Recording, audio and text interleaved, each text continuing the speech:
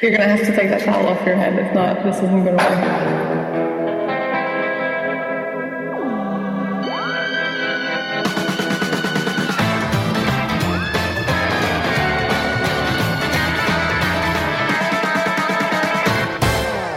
Hello, I'm Martine.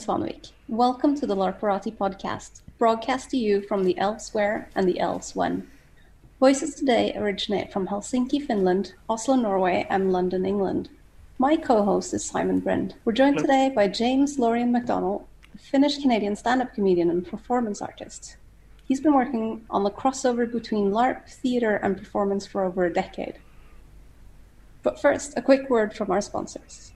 Most sand is only 5,000 years old, and very little new sand reaches the coast from the continental interior as it once did. But that doesn't mean you should settle for inferior modern sand, when just down the road you can find organic, traditional ray sand with no artificial flavourings or colourings. That's why I always go to Pembleton's for all my aggregate needs. There is a city at the end of the world. It is the place where forgotten things are left forever. This is where dragons sleep and dream and become the mountains that are eventually worn away to sand. Pembleton's House of Sand, because your memories are eternal. So, James, have you ever been panning for gold? Have I ever been panning for gold? No, although it sounds like a very similar process to what I would say, like writing advertisements and jingles, such as the ep04 listened to. Does that mean you've written jingles and advertisements? Oh yeah, I used to work in advertising, and that was kind of like what the process was sort of like. You have a whole bunch of muck you're trying to get through, and you hope that you find something shiny that everybody wants. Amazing. There's like a lot of stuff that I don't know about you, because I only know that you are a LARPer, a theater performer, and a stand-up comedian. But I didn't know you also did ad reading. Tell us more about yourself. Well, so I'm from the 70s, which already makes me uncool in the eyes of appropriate minors. I grew up in Canada, and then went to university. I studied English literature and biology and theater. And then I thought, I'm going to get a job at McDonald's. So what am I going to do that's not that? And my mum is Finnish. And so she said, why don't you go to Finland for a year and just like hang out?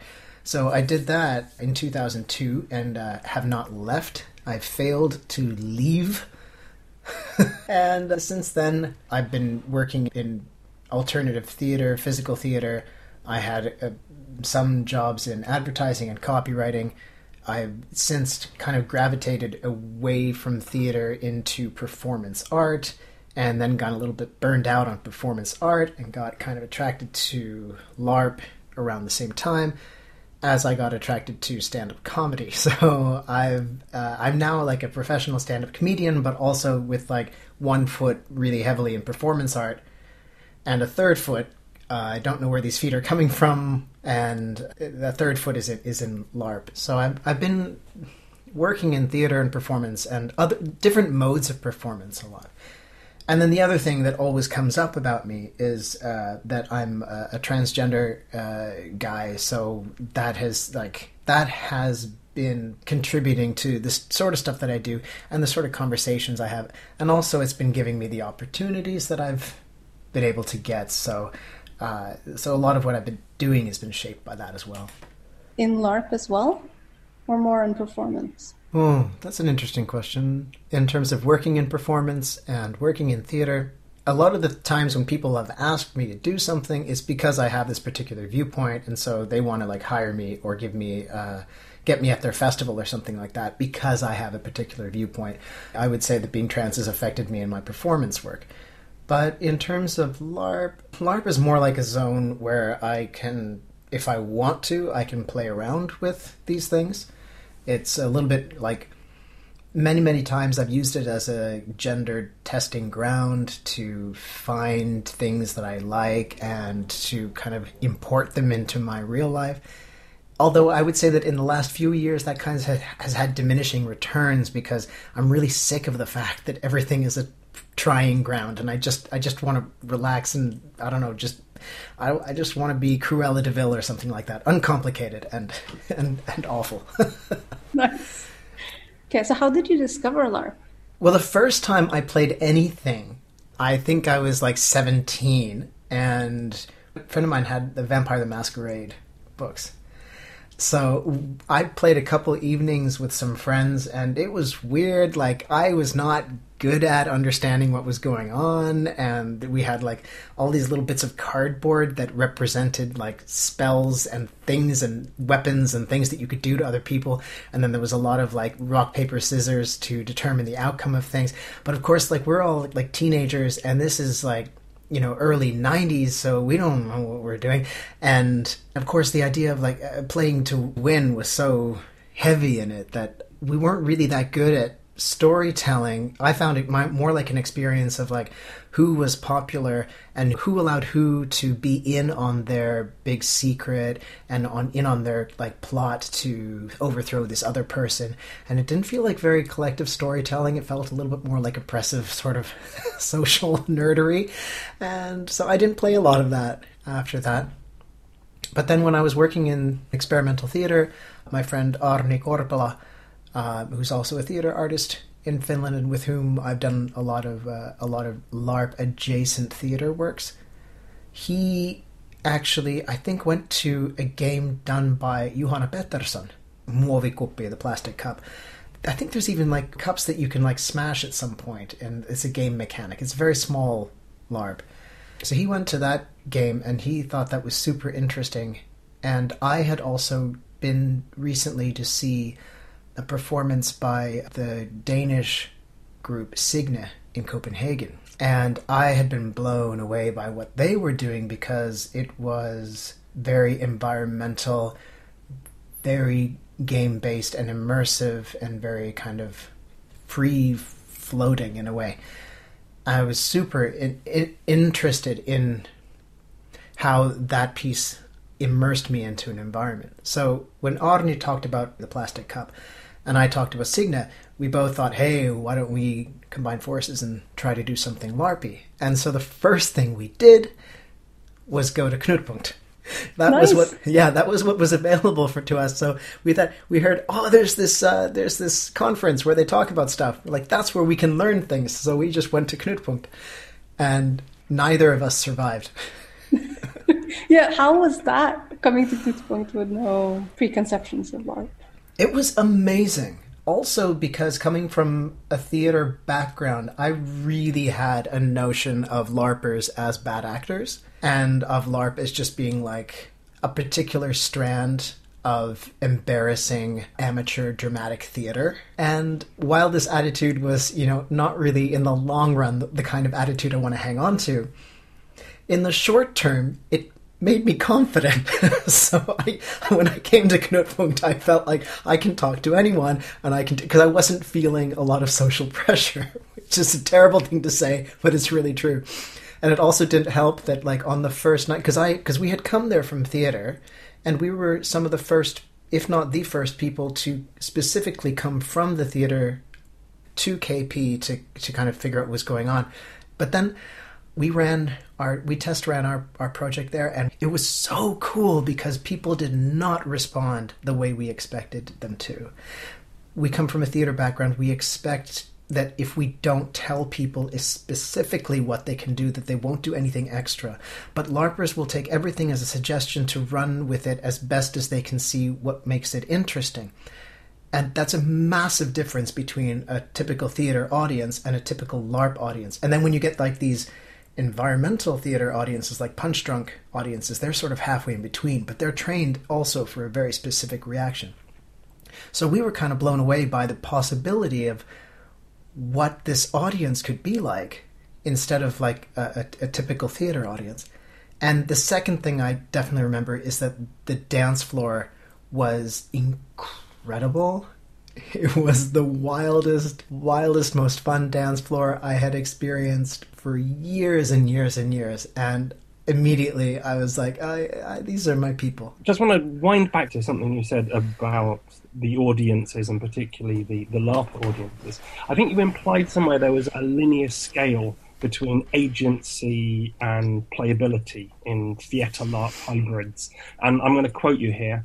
There's a stop-start feel to the playability because the sandbox sections don't actually have any effect on the scripted scenes. So can you talk a little bit about sort of hybrid LARP adjacent theatre that's gone some way to actually cracking this? It's true that description definitely implied a linearity that I would not necessarily say is going to always pan out to be the truth. What I worked on for a while in performance art is this idea that the mode of performance is something that an audience knows and recognizes or has to learn. And that the way that the cues that make the audience respond in the way that they respond are a massive part of the design of the entire work.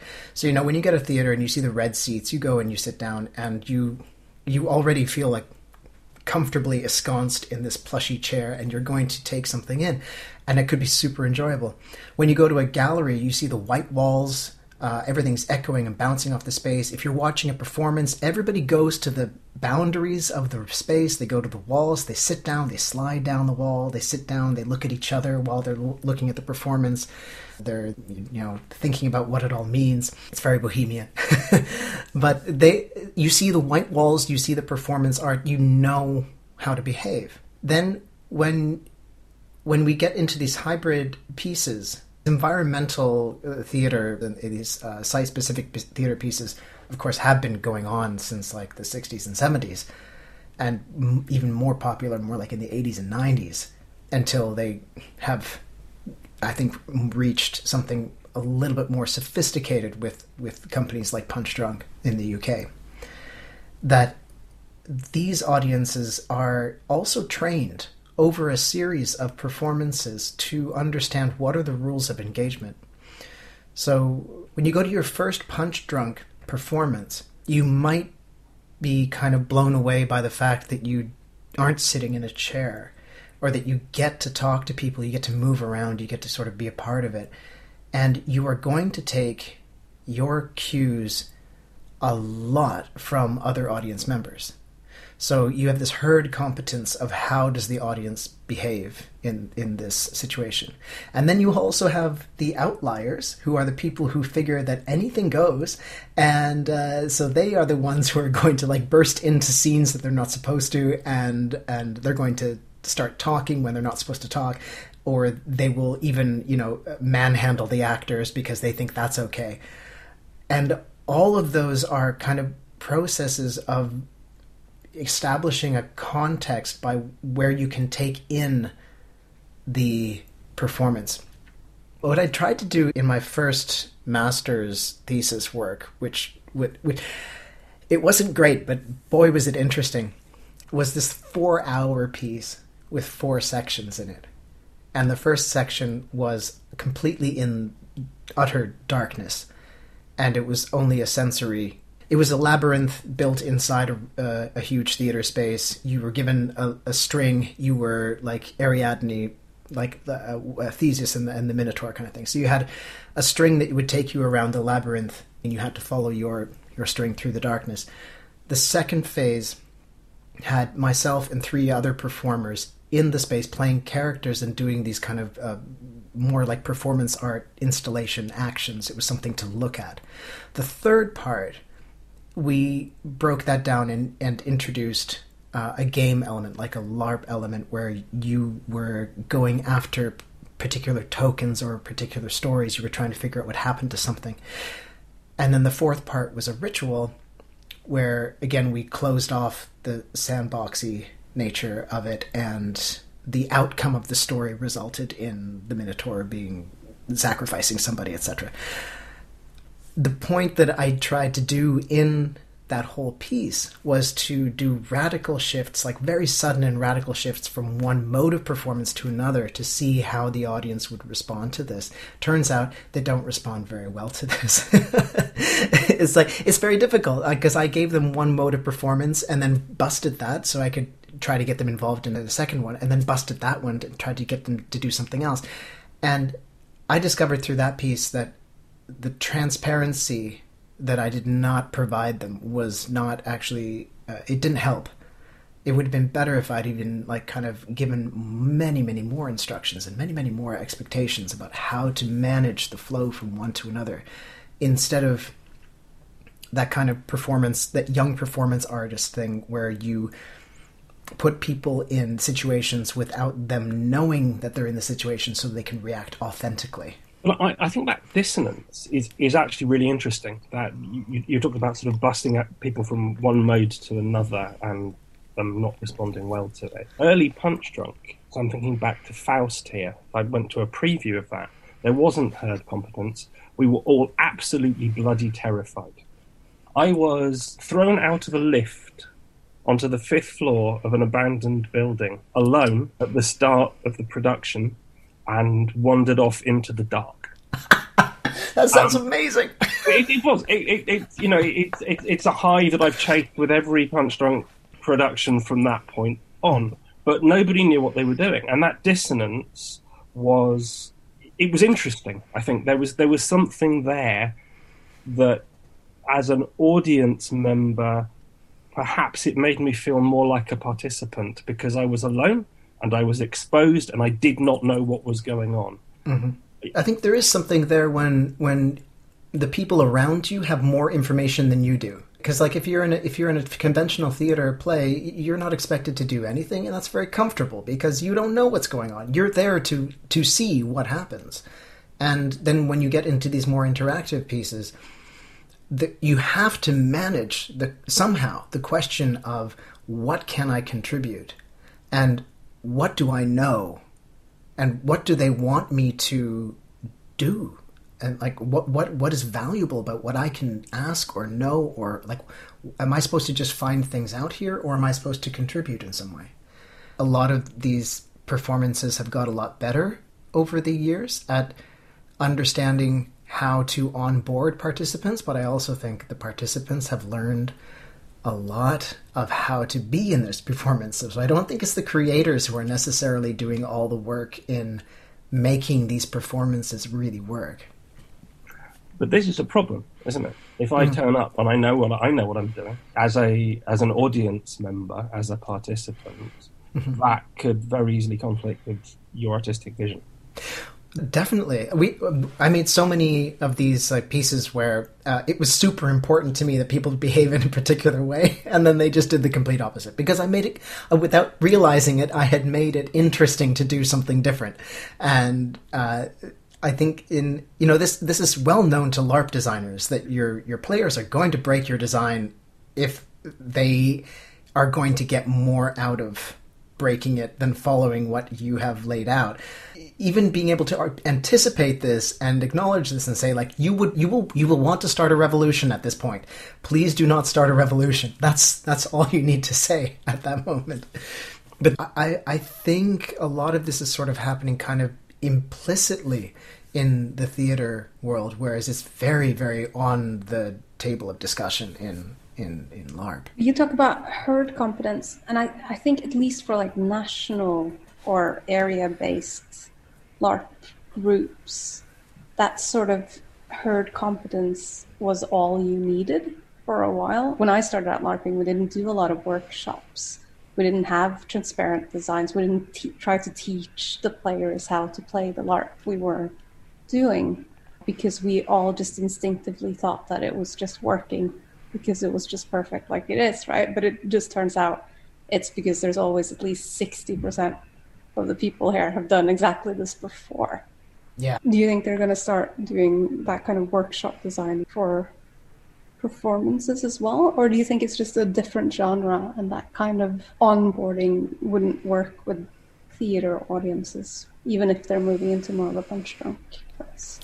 Well, there's a lot of interesting components to that question. One of them really is the economic side of it, which is the people who go to a theater piece, they expect to buy a ticket and go experience the piece, and they're not paying time-wise or money-wise to do more than that. You generally would not have workshops before a performance or of a theater piece of that kind.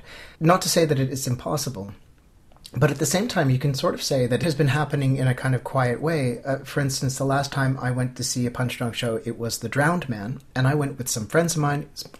My first time seeing it, their fourth time seeing it. And also what had happened with that performance was that there was like this really thriving online community of people who would go to see the show multiple times and report everything that happened to them and everything that was said, because they wanted collectively to kind of piece together the story and figure out what exactly happens.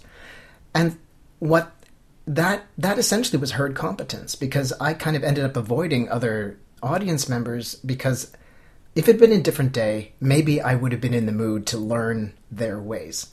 But I came in there thinking, what is LARPy about this? And the herd competence was a completely different herd. And I was like, no, I'm going to be this lone sheep over here. I'm not going to do this thing. So I was unable to get into the piece in my own way because of the herd competence that was established. So I think that generally you're not going to have people doing the work. And also because anybody can buy a ticket. It doesn't matter what your background is. It doesn't matter like who you are, your age, your gender, your skin color. You can buy a ticket to a show. But when you are being workshopped, when you are contributing to a piece, I think your own identity actually, and your own ability to work with others, your familiarity with them, your ability to become one of the herd is definitely at play. Whether that's because the herd is really different from you and you don't seem to fit in, or whether because you just have difficulties kind of, fitting in with them no matter how much you try, or maybe the herd is all full of people who are just fundamentally like different from you in an identity way, like they're all straight people and you're queer and you're just like, okay. So this, I think, works as a nice segue into talking a little bit about your research. You're going to be looking at a minority performer's relationship to ambiguity, deniability, and hostility in comedy. Can you tell us a little bit about that and provide some context for those three terms, because they might be very exciting? Well, let's see where we get with this, because I'm in the beginning phases of working on a PhD. I mean, beginning as in I have not even been accepted to the program yet. So I do stand-up comedy, and I'm a transgender comedian. And comedy, as we all know, is people getting up in front of a microphone and talking to make other people laugh. And it's also a non-serious form of communication. You're allowed to say things that you don't mean in order to make people laugh, or you can say something that you don't mean in order to make the opposite point. You can use sarcasm to say something literally that by affect means the opposite. So ambiguity is baked into stand-up comedy. And part of the joy of being at a show is that a lot of comedy is these sort of verbal and social puzzles that we're kind of figuring out. Puns work this way. I don't know why, but we're delighted when something means one thing and also means another thing simultaneously. You want to hear this? You want to hear a stupid joke? I love this joke. Ready? Okay. What do you call a cow with no legs? Ground beef. Oh, you got to see their face. It's great. So, I mean, it's stupid. It's awful. But why is that delightful? Why are we into that? What is happening in our brains that makes this whole thing, this whole process of laughter happen? So I want to look at these questions of what is ambiguous in comedy. Now, at the same time, we also have a lot of things such as satire and mockery, and these are big political tools. Frequently, they've been used as tools of oppression, but also they're used as tools of resistance. But just because, if I make jokes that are really cruel and nasty about Donald Trump, it doesn't make the jokes not cruel and nasty just because they're resistance, just because I feel justified in them. There's still hostility there. And this relates to what Jaakko Stenros also writes about in his PhD, which he also draws on the work of others, talking about dark play. and transgressive play, the idea that bullying is maybe one-sided play, but it's still play. And then, so to combine this idea of ambiguity, that maybe I say what I mean, maybe I don't, and hostility, and then you get to the idea of deniability, which is that I said this thing, but I didn't actually mean it, so I wasn't actually offensive. And how does that work for somebody who is just, what I would call like a right-wing grifter who is just looking to get all the clicks? How does that work differently from somebody who is an activist, who is working towards the liberation of themselves and people who are like them? And I'm interested in these questions of how can we play between these, and how do I even have, as a transgender comedian, do I even have equal access to hostility and ambiguity? Do I have to be clear so that I don't reflect badly on my community, for instance? These are the kinds of questions that I'm playing with. And I think a lot of those are very applicable to LARP when we deal with identity and when we deal with very nasty, abusive characters, etc. Deniability, particularly here. So there are some comedians I've seen who appear to be playing a character on stage. Al Murray is the obvious one, right? The barman. The barman, yeah. The pub. I love that character so much. Stuart Lee. Stuart Lee, yeah. I adore Stuart Lee so much. But the character of Stuart Lee is a clown. Is he LARPing? Is there any kind of LARP adjacency we can find in here? Or am I desperately scrabbling for a link? So when you're talking about like deniability, are you sort of saying like that alibi? I'm wondering if there is an intersection here. I'm interested in that. I think that's a nice beginning sentence. I mean, definitely if you add a character, you add some alibi to yourself, if nothing else, right? Like, this isn't the real me. I'm someone else when I'm on stage. Absolutely. And I've met many, many comedians who are, and I will have to do the thing and say that a lot of them tend to be white, straight, cis men who are young men who are comedians who have a very coarse and very shocking kind of style, and it's a character. And then we'll talk about them, and somebody will say I thought you were a jackass and a total asshole, but actually you're a nice person. And then they will talk to me and say, why did that person think I was an asshole? Why would they do that? I'm like, they've only seen you on stage. They have no other context for that. And they're like, yeah, but that's an act. I'm like, yeah, but even if we know it's an act, we have nothing else to go on. And we don't give you the benefit of the doubt.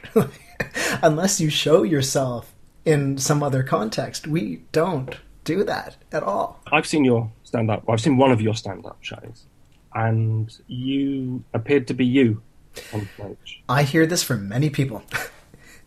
I don't really know how to do it without being me.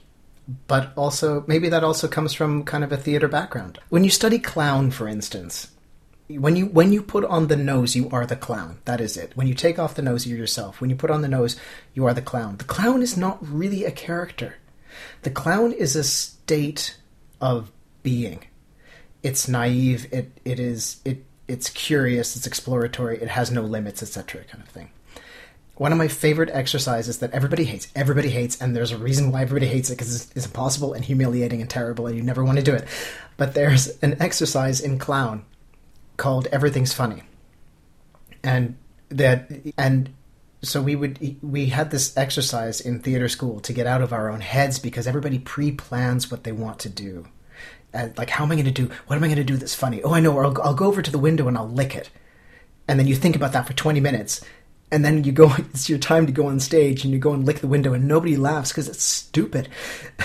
And then, so we have this, this exercise is a way of getting out of your head. And the way it is that you have the nose, you come into the space, and you are not allowed to pre-plan anything. But everything is funny. That's the rule. Everything is funny. And when it works, you'll never see anything funnier in your life. You will fall violently in love with the people who are doing the exercise because they are hysterically funny and so raw and so open and so present. It's really beautiful. And I think probably that kind of exercise is what has spilled over to my comedy, where what I'm looking to do is be open and true to myself as much as possible. Because the funny thing is, the more naked you show yourself, the more armor you seem to have. Why is that? I don't know. There's something about vulnerability that people like. I don't know what it is. I often hear like you're very honest on stage, you're very vulnerable on stage, you're very real, you're very you, and then they're like, you're really brave. And I'm like, I don't know why that is the same thing. I don't know, it's a sense of kind of free fall, if you can get it right. And it does actually feel very good, because it doesn't feel like you're out of control. Does it originate from the act of performance? So would it be there if there was no audience? Ooh, good question. I think you can get that state without an audience there, because that's a very childish kind of play, unconscious play kind of moment, unself-conscious play. But when you put an audience in there and you allow yourself to be looked at in that way, then you introduce power into the mix. And it's like a social power and desirability. Even though you're the clown, people are like, oh, I want to be that free. So do you think there's like limits to the type of stand-up comedian role you can take on as a queer, trans, form of minority stand-up comedian? Are white, cisgendered men freer to be stand-up comedians? I think in some ways I have a lot more freedom, and in other ways I have a lot less, because I'm already sort of crazy and abject according to like the very normative mindset. I'm already nuts, so I might as well just prove it by going all in with that. But when it comes to like representation, then this becomes actually a very, very limiting, because I feel like I have less room to make mistakes. And I've also had this conversation like with a lot of my friends who are comedians, who are like Somali and Iranian. They don't get to make mistakes, and so their attitude then they have to either develop this kind of backbone where they will just take a whole bunch of criticism and a whole bunch of people hating them, and they just have to choose who they want hating them. Do they want to be hated by their own in-group, or do they want to be hated by the people outside their in-group? What's important? I dabbled with trying to be funny when I was younger, and I've given up on it. Never give up. But I think part of why is I had a conversation with another like stand-up comedian friend of mine about it, and why she also gave up and is now driving trams through Oslo instead. Damn. And it is like there seems to be like a women aren't funny bias at the start there, and then if you're a woman comedian, you're only talking about women's stuff. And if you try to go any step outside of any of those boundaries, I think it's different now, right? This was early 2000s, and now we're in 2020. So the world has moved on a little bit, but it's still a feeling like if you see a lineup of stand-up comedians, it's going to be like 9 guys and a woman, or 9 white folks and 1 person of color, right? So you're always the odd one out. Yeah, and that has changed an awful lot. In ways like the Helsinki scene is actually kind of amazing, because, well, and I have to do a small amount of horn tooting, but I think it was 2015 I started the Helsinki Feminist Comedy Night. And now we've got like another feminist open mic. I was, when I started, the only openly queer comedian that I knew of in the country. And now we can have like an entire night of just trans comedians. And there's all-female panel, which is a fantastically popular show that sells out everywhere. They've got media deals. So basically this is... And when I started, I was being introduced, like, they would say, like, our next comedian is a woman. You just be like, I mean... Yeah. It's almost like the same way of introducing like any other guy comedian. Like, this next comedian is a friend of mine. He's a woman. It's just just kind of work in that sort of way. That has moved really, really fast, but it also has taken it's herd competence again. Because you have not only the comedians who are going out there and they have spaces then to some people have gone out and forged this space that and they've listened to all like the bullshit and all the people saying they can't do it, and they've said screw that, and then they've made more space for other people to try it and to keep going, and then the audiences have come along and going like, oh, I actually like this stuff.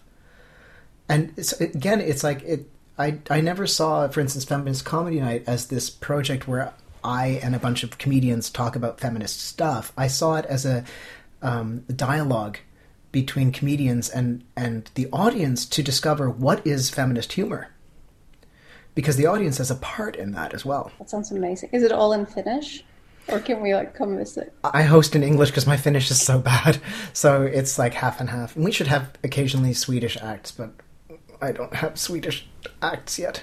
So, comedy and LARP. Is it possible, or should we leave it to the professionals? Oh God, it's going to be so painful. What a horrible... I love this question because I have very strong instincts about it, which are that comedies work.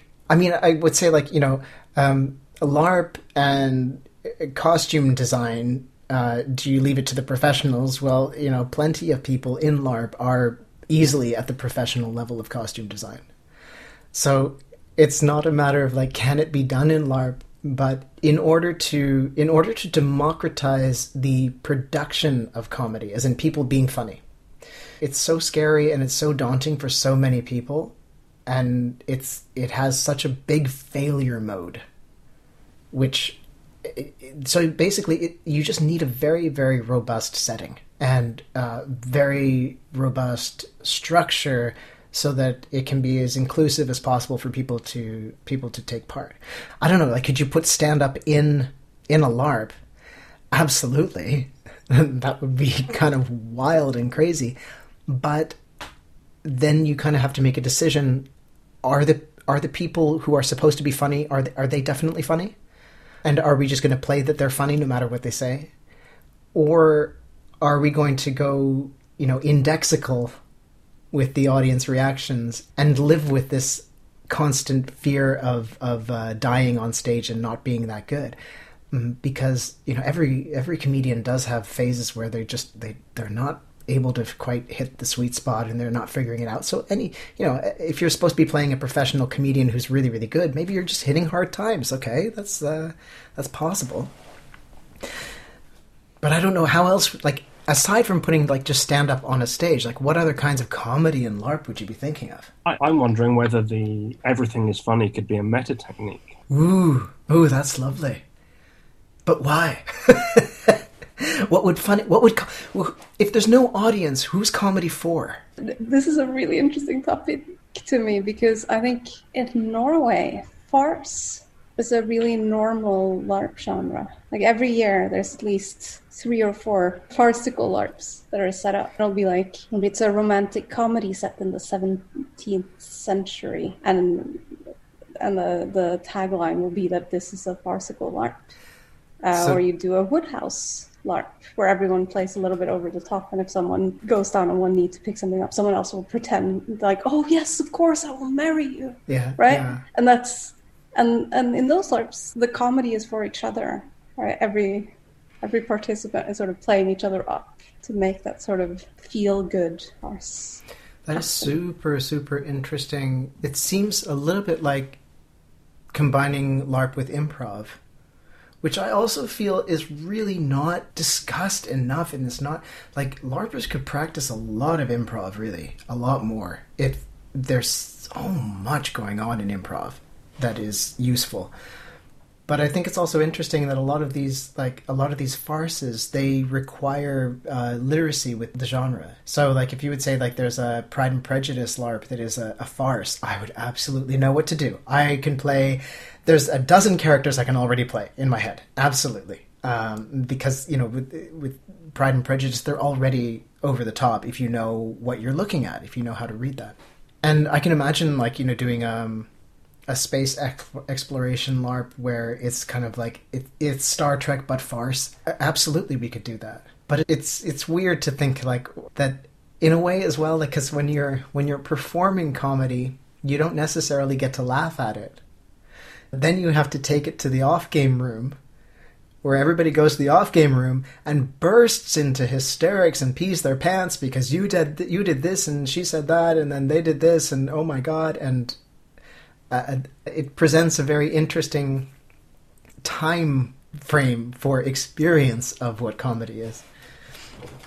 Do you think the fact that you started in acting and performance, does it influence how you approach LARP and play? Yeah, completely. I was worked through a lot of the hang-ups that I notice a lot of other LARPers have, which is stuff like, oh, I don't like my voice, oh, I don't like my body, I don't like the way I move, I don't like the way I talk, I'm not creative, I can't do this.